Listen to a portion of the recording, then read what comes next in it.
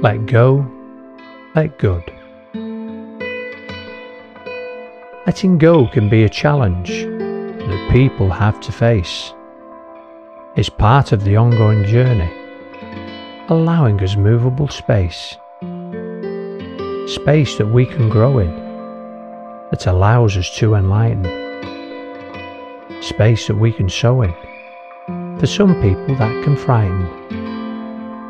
Frightening because of the void and not knowing what to expect. The gap is there for a reason and can let us re-erect. Re-erect our consciousness and become at one with good. Realise our true potential and begin to remove the hood. That hood that blinkers our vision and stops a good force shining in. It's a gift, you see, from the universe. Ignoring it would be a sin.